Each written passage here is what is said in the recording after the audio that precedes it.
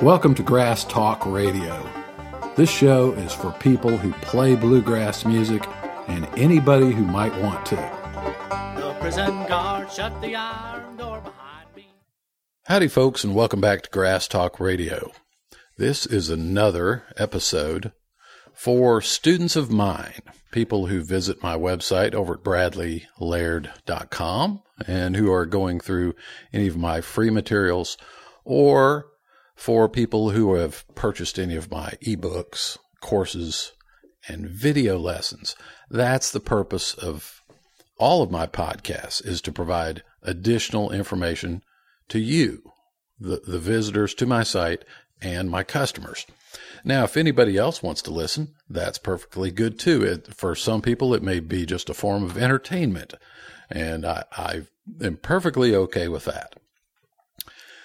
This episode today is going to be about comparing professionals to amateurs. Now, you may never be a professional musician. On the other hand, you might. You might be one right now, for all I know. But at whatever level you take playing bluegrass music, whatever level you seek to achieve and do achieve, be it, a really active player in jam sessions in the area, and you go to a lot of festivals and you do a lot of jamming. Maybe that's where you want to go. You can be very good at that, and that would equate to the professional. You could be more or less a professional jammer if that's your desire. You could be, a songwriter and a home recording enthusiast, and you're trying to record, bluegrass songs and things like that, and never be in a band, and never go to festivals or anything. That might be your thing. And you could be very professional at that. Or at the other end of the scale, you could be a total hack. And I'm using the word amateur here. Throughout this presentation, I'm going to talk about pros versus amateurs. And that's sort of, belittling the amateur. And so from the beginning, I want to say that amateur itself is not necessarily a bad thing. It typically means one who does something for the love of it, as opposed to doing it as a business. So you could be an amateur at something and be extremely knowledgeable. You may be more knowledgeable than certain professionals. Amateur radio is a great example of this. It's not meant that you're, some loser hack that doesn't know anything about radio. Radio amateurs, ham radio operators, I would venture to guess often know 10 times as much about radio as the typical employee at a commercial radio station. Now, perhaps not the engineer at the station, but amateur itself does not necessarily mean, poor quality, lack of knowledge, or anything like that. What I'm really talking about here is a scale that goes from a total clown, hack, this guy does not know what he's doing, all the way to the seasoned professional who really, really knows what they're doing, knows what he or she is doing, and just does it great. It just comes across to you, how they perform comes across to you as professional. I mean, you have sat at a festival, or this would really be obvious if you were the stage manager at a little festival or event, or maybe you were the MC, and you got to watch all the different acts that came up, appeared backstage, getting ready to go on, and then went on, and you got to see their performance.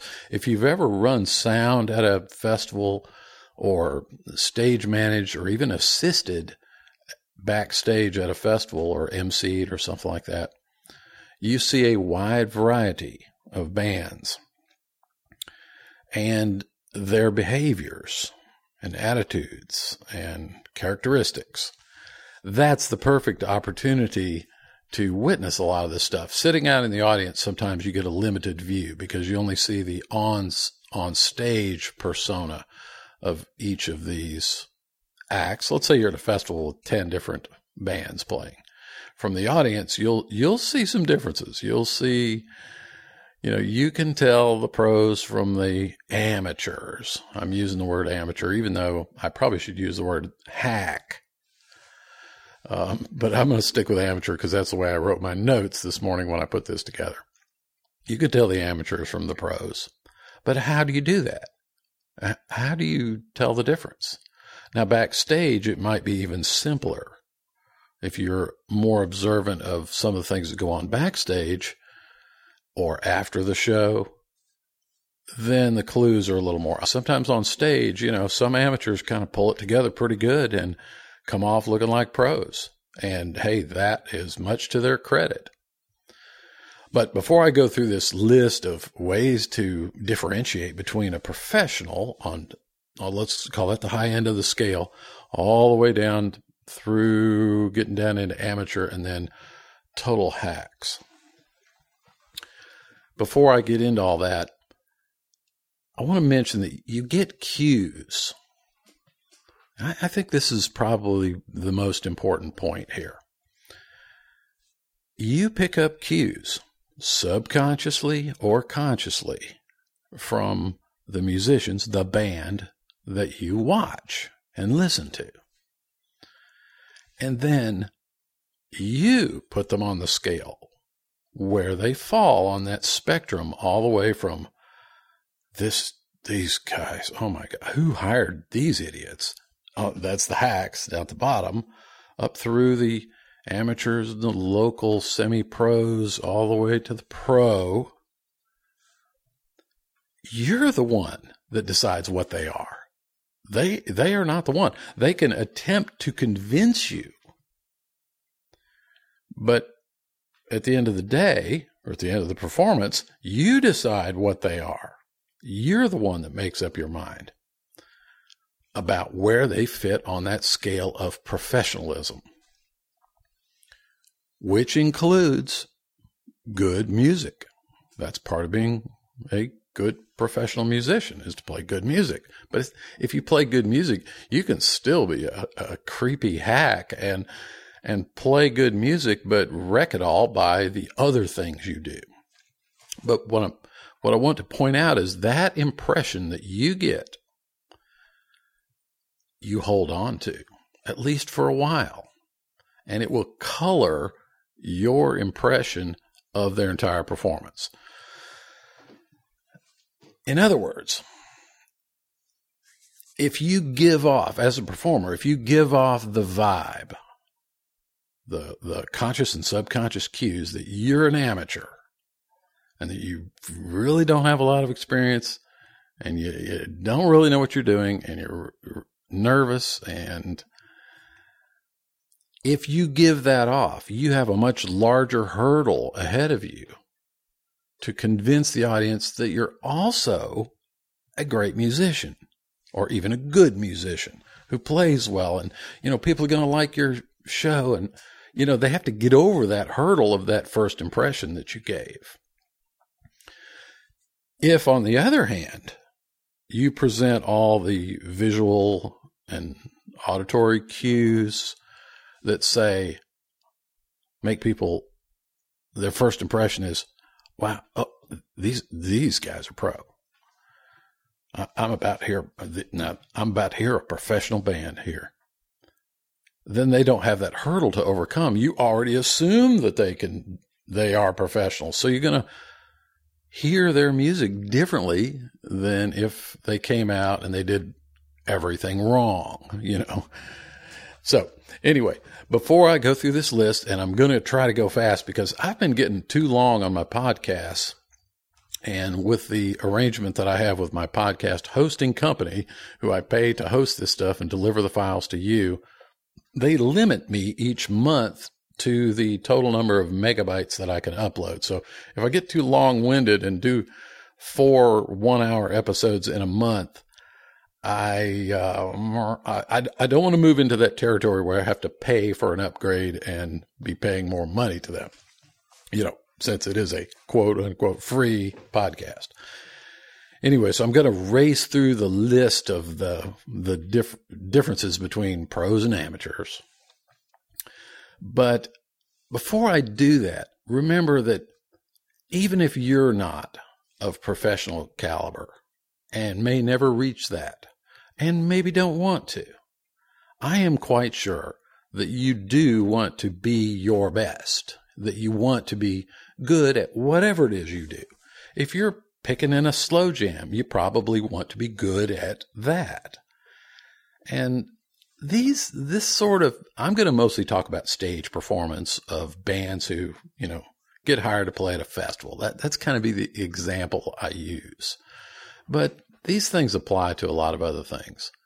And like I often talk about in other episodes, these things apply to other areas of your life as well. You can be a slob at work, or you can be, that crackerjack employee that seems to have everything on the ball. And that's what I'm talking about, is being on the ball, having your ducks in a row, knowing what you're doing, giving people the impression that you know what you're doing, and really fulfilling that too. Because, it's one thing to create a false impression and then, fall down on the job and you don't, you acted like you knew what you were doing, but then you revealed that you didn't. I'm not talking about that. So anyway, being, part of being your best and having your music perceived, whether it's at a jam session, playing a little local coffee shop, at a open mic, at a little town festival, moving up the scale to a local bluegrass festival, a one-day deal, or a bigger regional festival, or, you go all the way to the top. Anywhere along that scale, I know you want to be perceived, and your music and you be perceived and accepted at the highest possible level. To put it simply, in other words, you, just like me, you want people to like you and to like what you do and to like your music. So, in order to do that, I think it's a good idea to think about what amateurs do, which a lot of people don't like and don't like their music and don't like their looks or don't like, that camp, and compare it to what many professionals do. When I went to see Del McCoury back a few months ago, everything they did said pro. Everything. And a lot of this, when I was making these notes, I was kind of using them as an example. There were no slip-ups. Everything, every behavior, every impression that they gave exuded professionalism. Even when Del McCoury himself forgot the words to one of his biggest hit songs. Vincent Black Lightning forgot the words. But he handled it in a very professional manner that just endeared him to the audience. You felt a little sorry for him, but then he laughed it off and made a little joke about it, and it just drew people in. It was like, this is like, you just love this guy because he's being honest about it, It was an amazing performance. But not to get off on that, I have seen plenty of bands play. I've been in bands, and the bands I've been in have made some of these mistakes that I'm going to talk about. So let's just get right into it. Pretend that you're, you're the backstage assistant. You're going to keep the cold drinks in the cooler. That's your job, and you get to hang around. You get to watch the bands and come in and just kind of be a fly on the wall. And there are 20 bands coming through this festival over the weekend, and you finagled yourself a pass to hang around backstage, and here they come one by one, and you're going to observe these people, and sometimes you're going to go out in the audience and watch the show too. Here's my list of 21 things that separate the pros from the amateurs. and the hacks, way down at the bottom, the real hacks. Number 1, dress. Their clothing. Pros look like pros. They dress the part.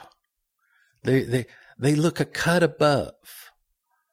They don't look like the audience. That's important. And even if you're one of those people who insist on, kind of the rock and roll vibe, and you're going to do the, there's an image for different types of music. And I know even in bluegrass, there are at least 2 different camps that one side places more emphasis on this than the other. And you could say that the traditional side of bluegrass places more emphasis on appearance. And that is true. But the other side, the less traditional side of bluegrass, they're placing importance on appearance too. They are dressing the way they dress because that's the vibe that they like. Having a t-shirt with some really cool slogan on it is important to them. They're putting out that vibe, and perhaps for that side of the bluegrass audience, that is viewed as a professional attribute. But anyway, certainly the traditional side, going all the way back to Bill Monroe, places a higher emphasis on dress. And this is not just true in bluegrass. If you, let's say back in the day, went to see, Mel Torme. Let's say you went to a Mel Torme show. Mel Torme is not coming out on stage in short pants and a t-shirt, wearing flip-flops, because it wouldn't be professional. He would look like a hack. He would look like an idiot. And you would feel like that, $50 you spent for that ticket was, you've been cheated. People expect the performers to live and exist in a world above them. This is what they expect. This is what they think. Now, it may not be true. It may be that performers are just like everybody else. They put on their pants one leg at a time, and, digging in their sock drawer trying to find 2 socks that match. This happens, but the audience prefers to believe that pros are a cut above. They're of a higher echelon. So give it to them. That's what I'm saying. Give it to them. You're fulfilling their dreams. Play the part. If you're going to play Caesar in a Shakespeare play, dress like Caesar. That's all I'm saying. Now, I will caution you that you have to be careful that there are certain situations where overdressing can be inappropriate. You have to kind of base it upon the type of venues and audiences you're playing for. If Del McCoury is playing at the Georgia Theater in Athens or the Variety Playhouse in Atlanta or wherever, he's going to come out looking sharp.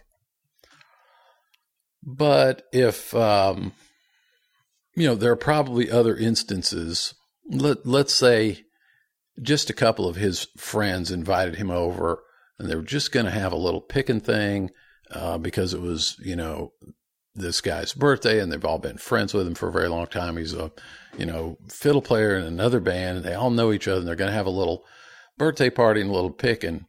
Probably, he's not going to show up in the same getup that he would. He might just come with a nice button-up shirt and, you know what I mean, kind of a casual look, and still perform and play, but with he's going to roll a little off the top. You don't have to be on all the time. So just bear that in mind, that if you're playing, a little local coffee shop for all your friends, it might be over the top to take that dress too far and to, overdo it. Maybe you're singing, these Well, I don't know what kind of song. Let's say you're one of these, Torchlight jazz vocalists or whatever. You don't have to come in the 4-inch heels and the red sequin dress just to play, for your 6 friends who came to the coffee shop. Now if there was an agent there, it might be a good idea. But anyway, consider dress. That's number 1. I better hurry up. I got a long list to go through here. Number 2, transportation. If you're driving a beat up van or a converted potato chip truck, that's your band vehicle. That's not going to create the same kind of impression that some pros, not all pros, pulls up in his big, shiny red tour bus. So you have to bear that in mind. People are going to observe your means of transportation to get there. So I would just say, put your best foot forward and hide your weaknesses. If showing up in, a bunch of junky cars, everybody driving separately and hauling the gear in the back of a pickup truck with a tarp thrown over it, if that's the way you do it, there's nothing wrong with that. But you might want to do it around back and just kind of be low key about it, because that tells the audience, these guys are just like us. They're just a bunch of poor slobs just like us. And so then they carry that attitude right into the performance and they think, these guys are just a bunch of, this is very common with part-time professionals. And there are professionals who are part-time, who have a day job, who maybe work at an auto parts store or work for Delta Airlines or are a bicycle repairman or a piano tuner or a school teacher. I just rattled off all the occupations of the members of Cedar Hill over the years. But when we showed up, we didn't pull up in a big shiny tour bus. We just kind of casually drifted in, didn't make a big to-do about our gear. Yeah, we had a trailer with PA stuff in it, but, we didn't, I've had some pretty crummy vehicles over the years, but, I just park them and get out and I'd be, dressed and ready to go. And wouldn't make a point to point out my, clunky old Mazda pickup truck, So what I'm saying is, how you arrive at a gig can hurt or help the impression that you make. And if you don't have the wherewithal to, do it first class, the big tour bus or whatever, we'll just kind of keep it, on the sly a little bit. There were these dudes. We used to play this place called the McIntosh Amphitheater in Peachtree City, Georgia. And this is back in the early 80s. And Cedar Hill played there several times throughout the summer, and they would always have 2 or 3 bands. There was this other band, this like country rock band that used to perform down there too. And I remember on one occasion we were on stage performing, and they had, I mentioned that potato chip truck. They had an old potato chip van. It looks kind of like a UPS truck. An old, rejected, broken down potato chip van, and they had painted their band name on the side of it. I don't remember the name of the band.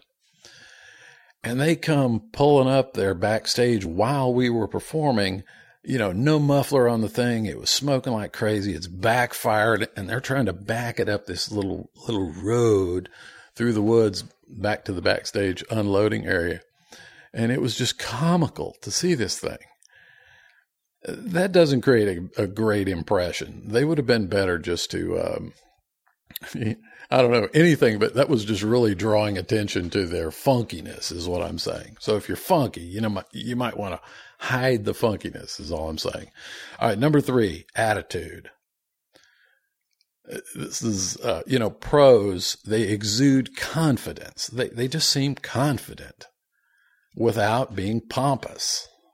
Now, I'm not saying there aren't some pompous pros. There are. I think that hurts their career. but they seem like they know what they're doing. The best that you can, try to seem like you know what you're doing. Amateurs exude kind of a nervous weakness and a kind of a lack of preparation, And, really that comes with experience. But at least think about that. What's your attitude? Number 4, pros do not practice backstage, in that warm-up area. You're that guy back there, reloading the soft drinks and putting some ice in the Cokes for the performers. You're that helper. And you're not going to see the pros back there practicing because they've already done all their practicing. They've got their arrangements. They have rehearsed and rehearsed and rehearsed and rehearsed and rehearsed way before they ever walk backstage. They don't need to practice. They might warm up. They might run through a few little, half a chorus of this and the kickoff of that. And then they're, maybe have a little sip of water, nibble on a little sandwich or something, and wait for their call to go on stage. Amateurs often show up backstage furiously practicing and trying to figure out what in the world they're going to do and making last-minute changes and corrections to, right till the moment they walk on. So if you're practicing right before you go on, that's a sign of being a hack or an amateur. Number 5, pros are already in tune when they walk on stage. They're very rarely do you see pros fooling around tuning on stage. They're ready to play, and you hear almost nothing from their instruments until they hit their first note, that downbeat of that first tune. They walk on, and they play. Amateurs tend to putz around with their mics, plunking around, tuning, trying, running through the intro, the little kickoff to the song. They'll play it like 6 times and then step up to the mic and play it the 7th time, and that's the for real one. This is not the way pros do it. Pros, tend to think of their performance as if they were playing on the Grand Ole Opry, and you're on air. You don't come around plunking on your instruments. You walk on, you do all that backstage. When you walk on, you don't pick not even one pinch on the banjo, just a ding, ding, ding. None of that. You just resist the urge to nervously plunk away on your instrument or strum chords or whatever. Now, if you do it softly and don't point it towards a microphone. So the pros are in tune, ready to go, and are waiting for the downbeat before they play. Amateurs tend to be goofing around and playing and all kinds of stuff before the downbeat of the first tune. Number 6, pros don't drink on stage. Now, I'm not saying there are not pros who consume booze while they're on stage. I've seen them. I've seen them, professionals with a liquor bottle sitting right beside their chair. But in general, that does not happen. They may be drinkers. They may be big drinkers. They may be pill freaks, and who knows what they do. But you won't see it. And if you do see it, it'll never be identified.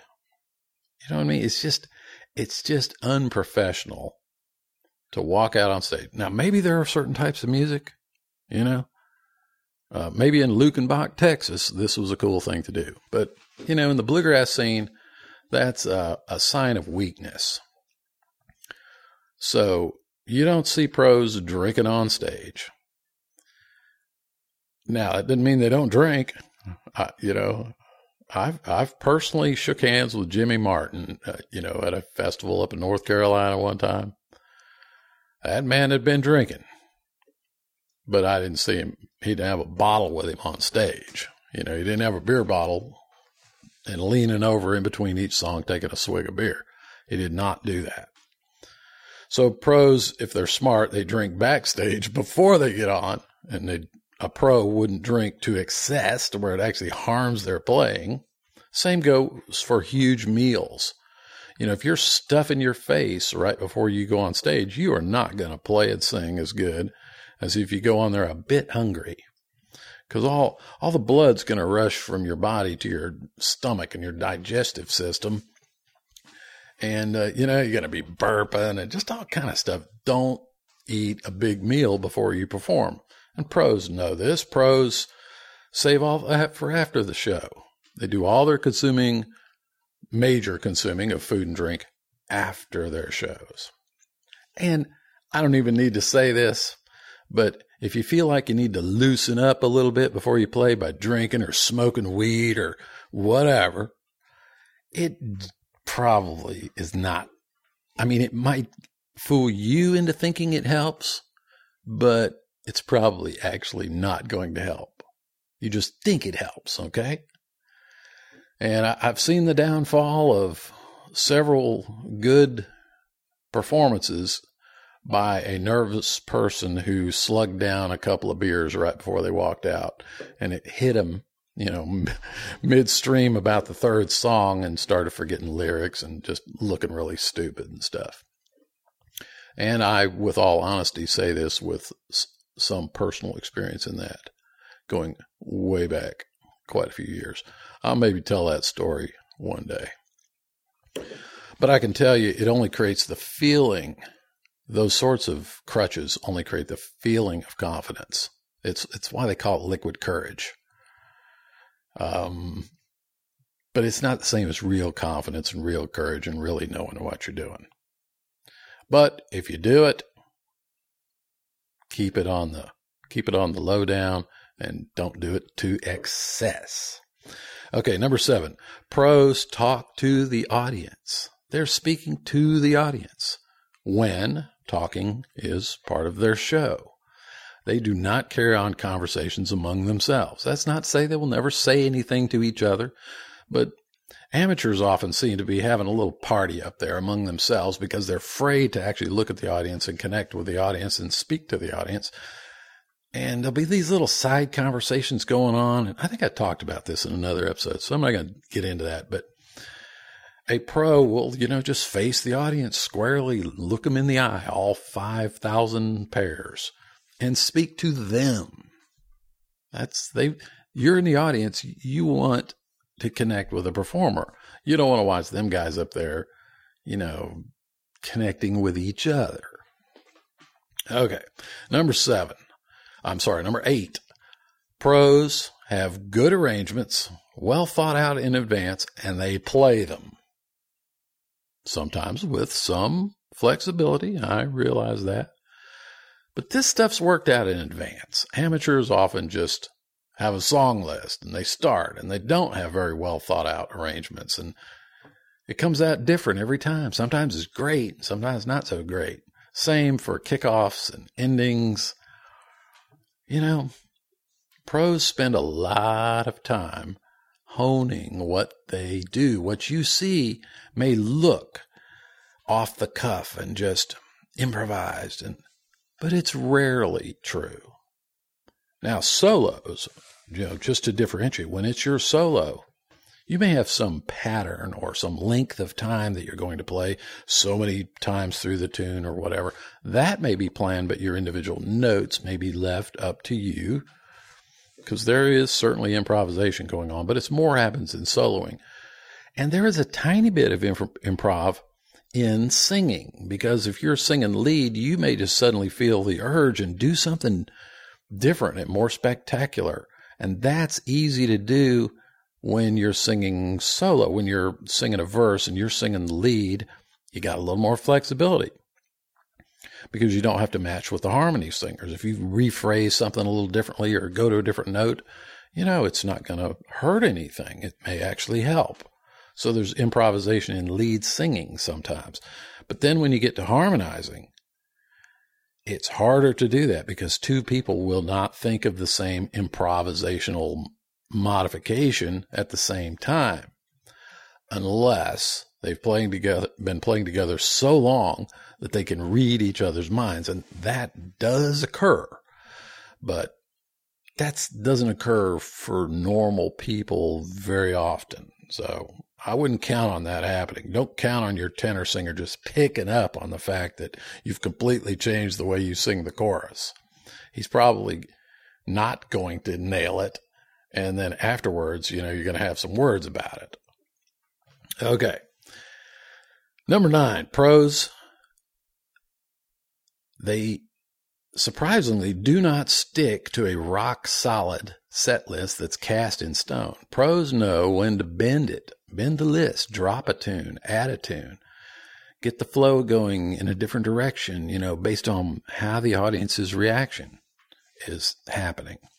Amateurs sometimes come out there and, stiffly march through their set list. And a set list is a good idea, but it is a guideline. So an amateur often will construct this set based upon their desire to play certain songs, and little concern is given to, well, what was the reaction to the song we just did, and should we continue that wave and build a little more, or should we bring them down, or should we, Pros consider the flow of the show, tempo changes, key changes, that, like the ebb and flow of energy. And because they have so much material worked up at their disposal, little changes in the set can just happen very instantly. There have been times when, we had a rock solid set list, and that's a good thing to have. But there have been times when we've been on stage and I knew that the very next song was one I was going to sing.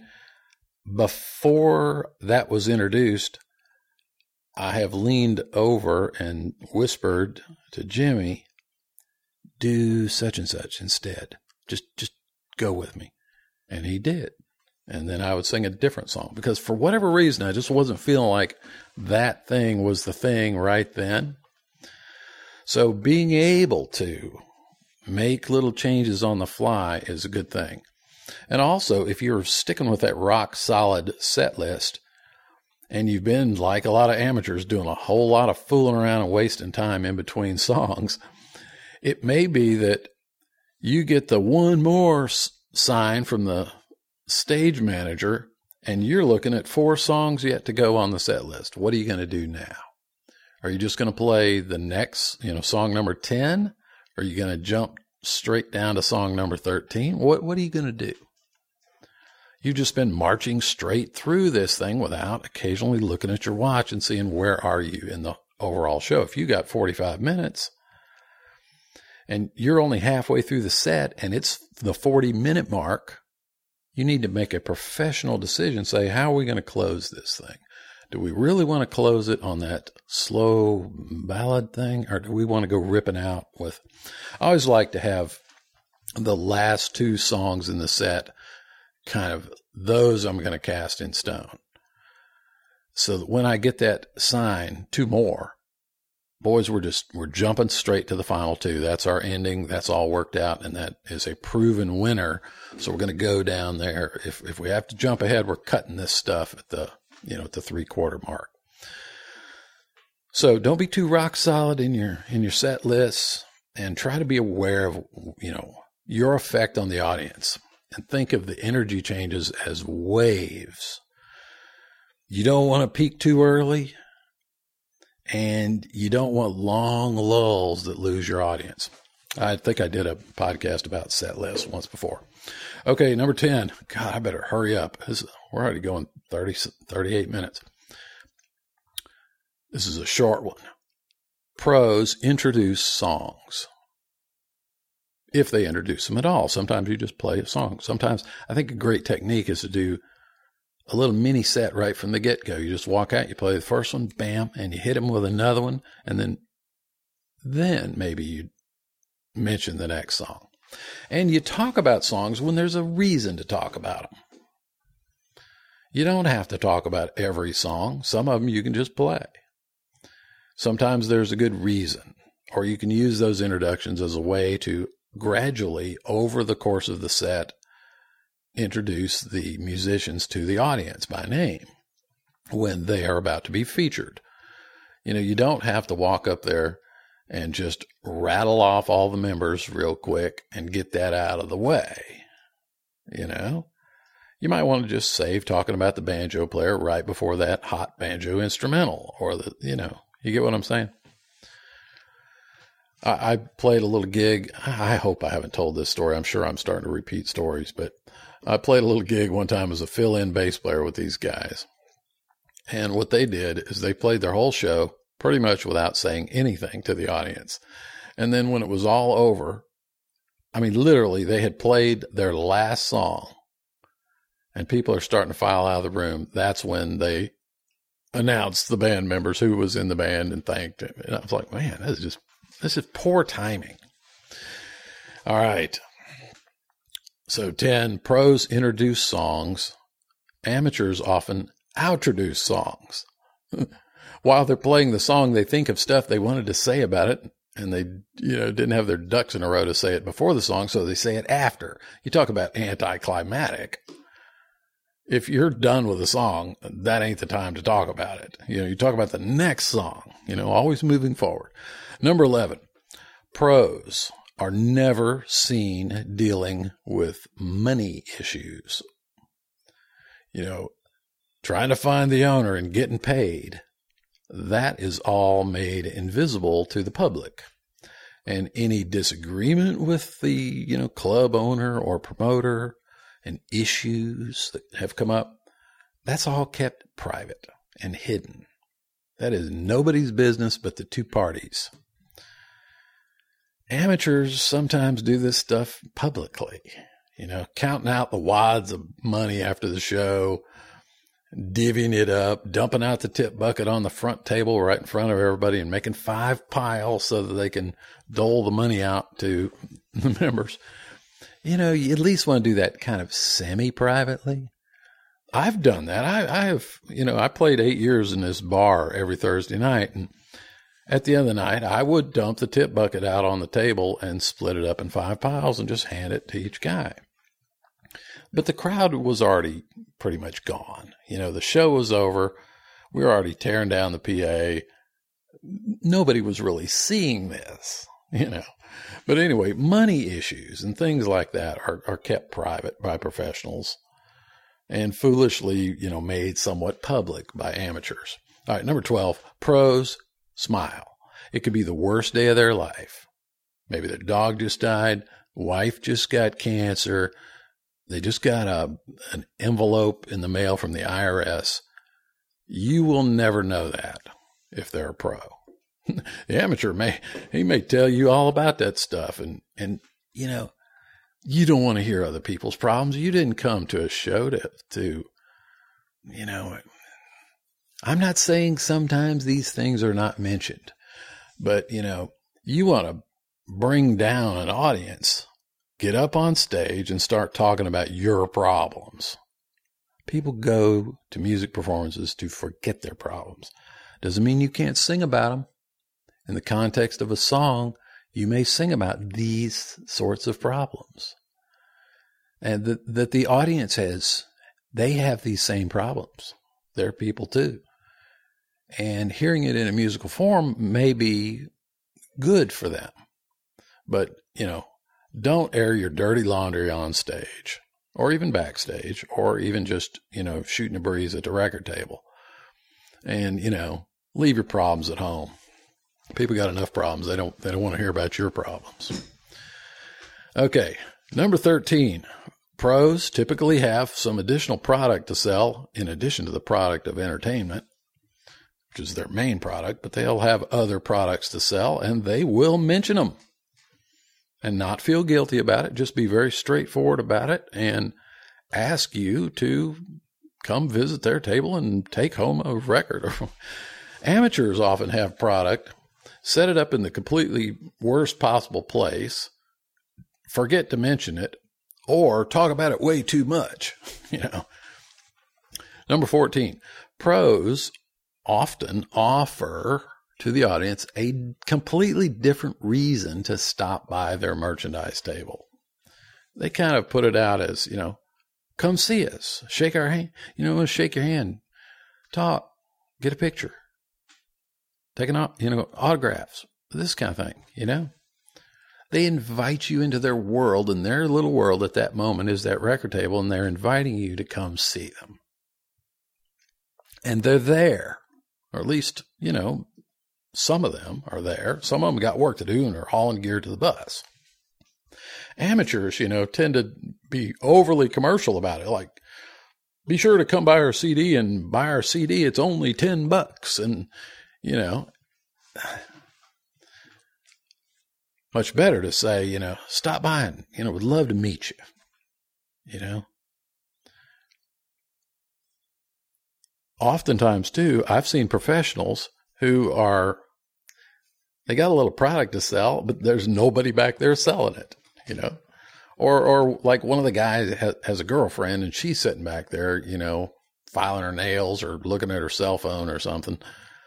And the audience is just filing by. They don't really want to stop because the band's not even there. They're in the back arguing with each other about who screwed up, this song or that song, or they're, chugging down beers in the back, and nobody's manning the table. Manning the table is important. We used to have, one or two guys immediately make a beeline for the table and leave the gear and the instruments. You can just leave your banjo. I will pack up your stuff, hit it, go, go, go, go, go. Be at that table. And then as we finished up what we were doing, we would, arrive back there too. Because sometimes there's just one guy there that he just waiting on me to show up because he wants to talk to me about his mandolin or something. Okay. Number 15, pros rehearse. Amateurs practice. There's a difference. Practice is like running through stuff. Rehearsing is envisioning that what you're playing is on stage. Rehearsing your show, not just your songs. Anyway, there's a difference between rehearsal and practice. Pros rehearse. 16. Pros will have good, well-maintained gear. Doesn't have to be the newest stuff. I can tell you over I've been doing this for 40 years, at least 5 or 6 times, I have gone down to Lowe's or Home Depot or hardware store and bought a couple of cans of flat black spray paint.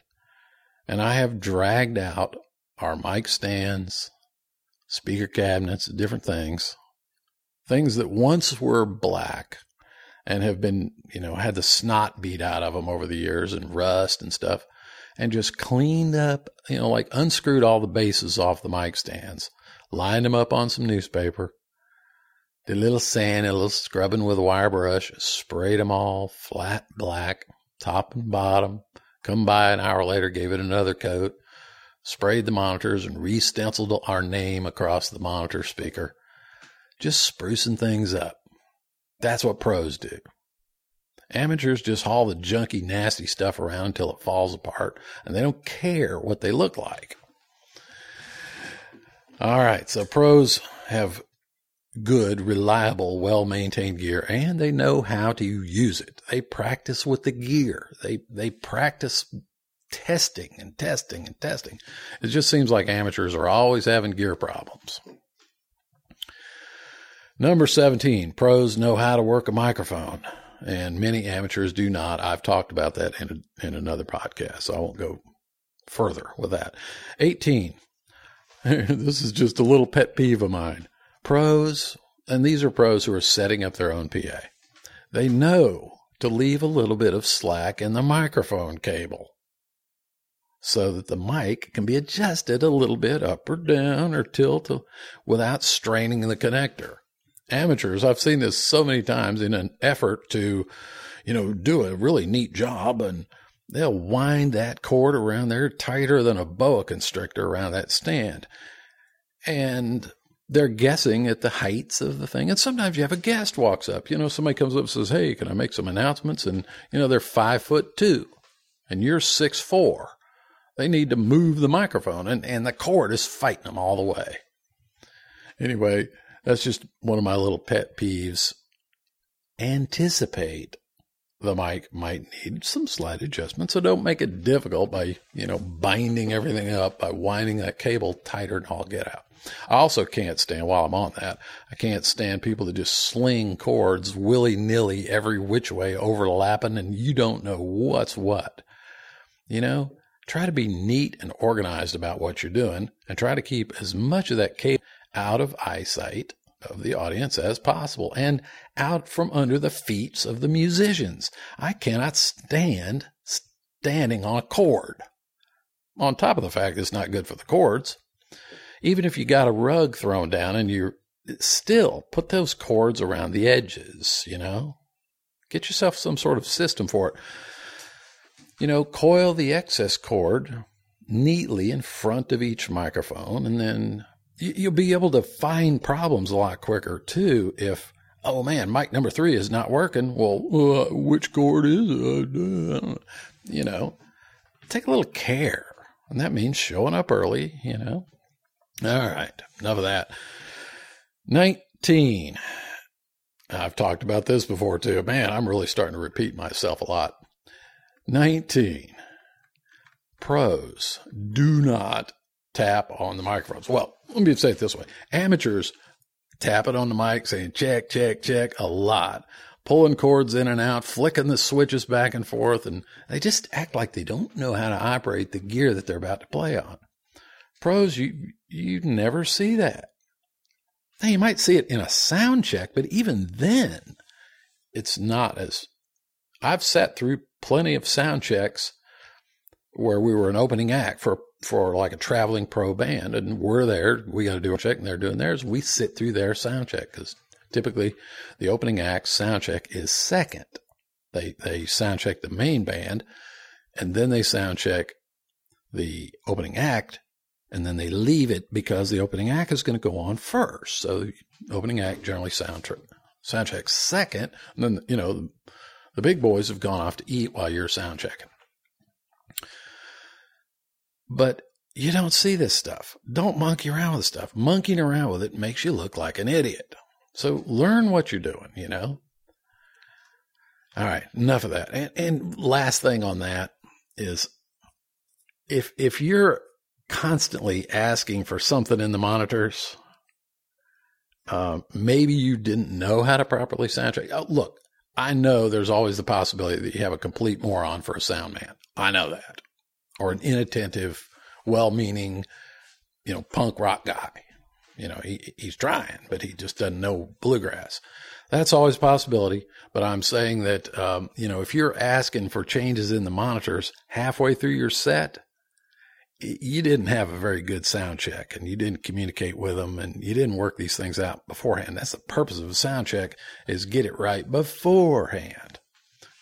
Anyway, number 20, pros tend to have well thought out business practices, which is how they run their band, the contracts, and who communicates with the client. Who does what, and how they communicate among each other. And then sometimes they're, kind of a group acting as in a democratic fashion. Sometimes it's employee-employer type relationship. Amateurs tend to fail in this area. They're just bad communicators, and there tends to be a lot of bickering in the ranks because of the lack of communication. All right, 21. Pros know the deal, and I mean by the deal, the contract, be it verbal or written. They know the deal before the gig.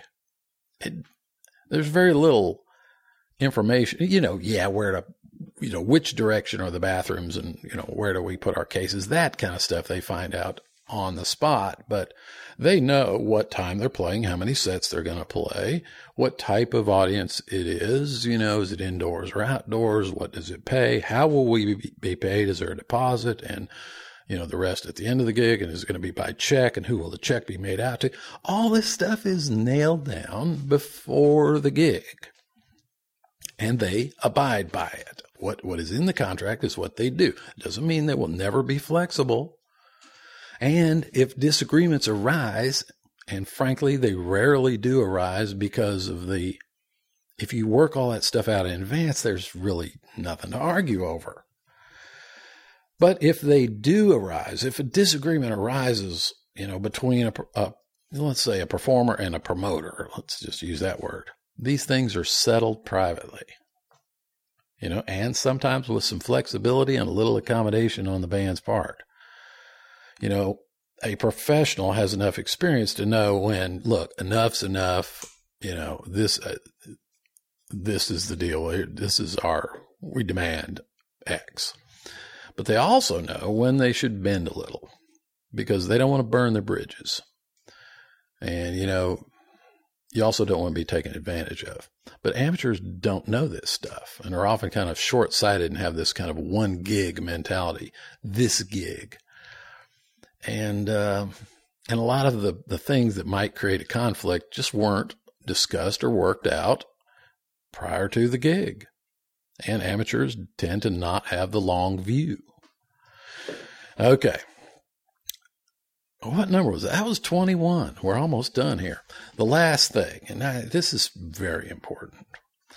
And this is true for pros in that performing setting or that professional attitude, not like acting like you're a big shot.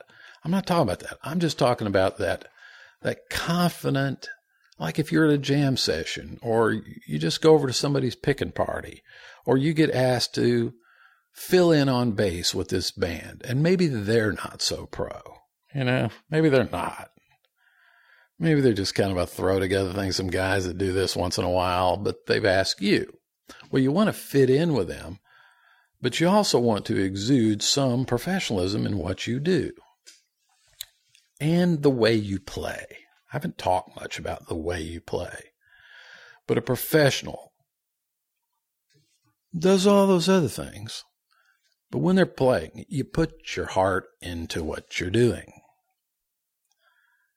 No matter how large a gig it is or how small it is, pros are pouring everything they got into the music while they're performing. That doesn't mean they always do everything the same. And they do alter their performance based upon the setting or their feeling at the time, or sometimes, there are some gigs that things are really clicking and sometimes they're not. So sometimes you feel it more. And when you're feeling it, you put more in it.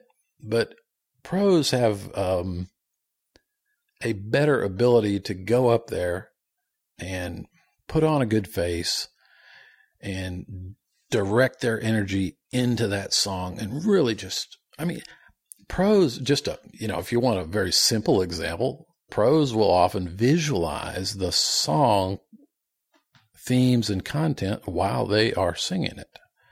Where an amateur, he is not. He's saying the words without thinking about it. I did a whole episode on that.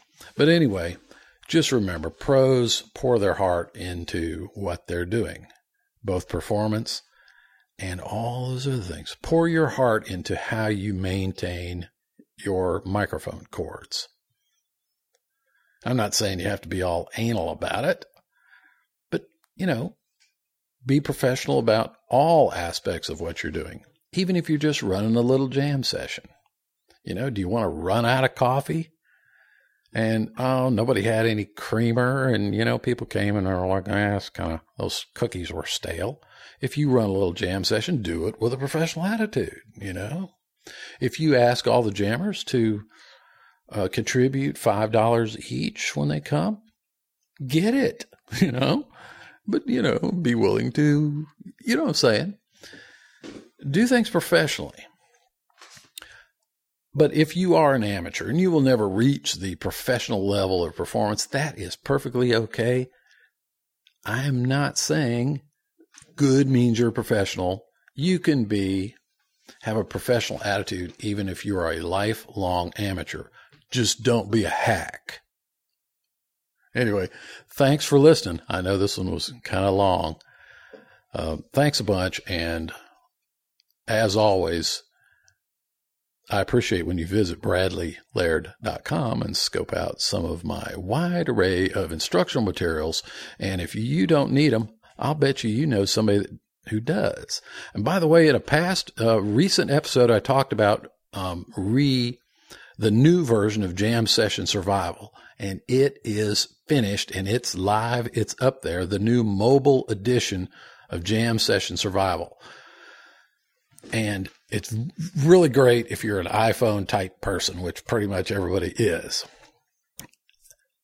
Without spending a bunch of time here, because I've already gone too long, I will put a link to it on the show notes for this episode. So, you know the routine. Go to grasstalkradio.com, slide down to this episode and click it. And I'll put a link there that'll take you directly to the new mobile edition of Jam Session Survival. And that's it. I will talk to you in the next episode.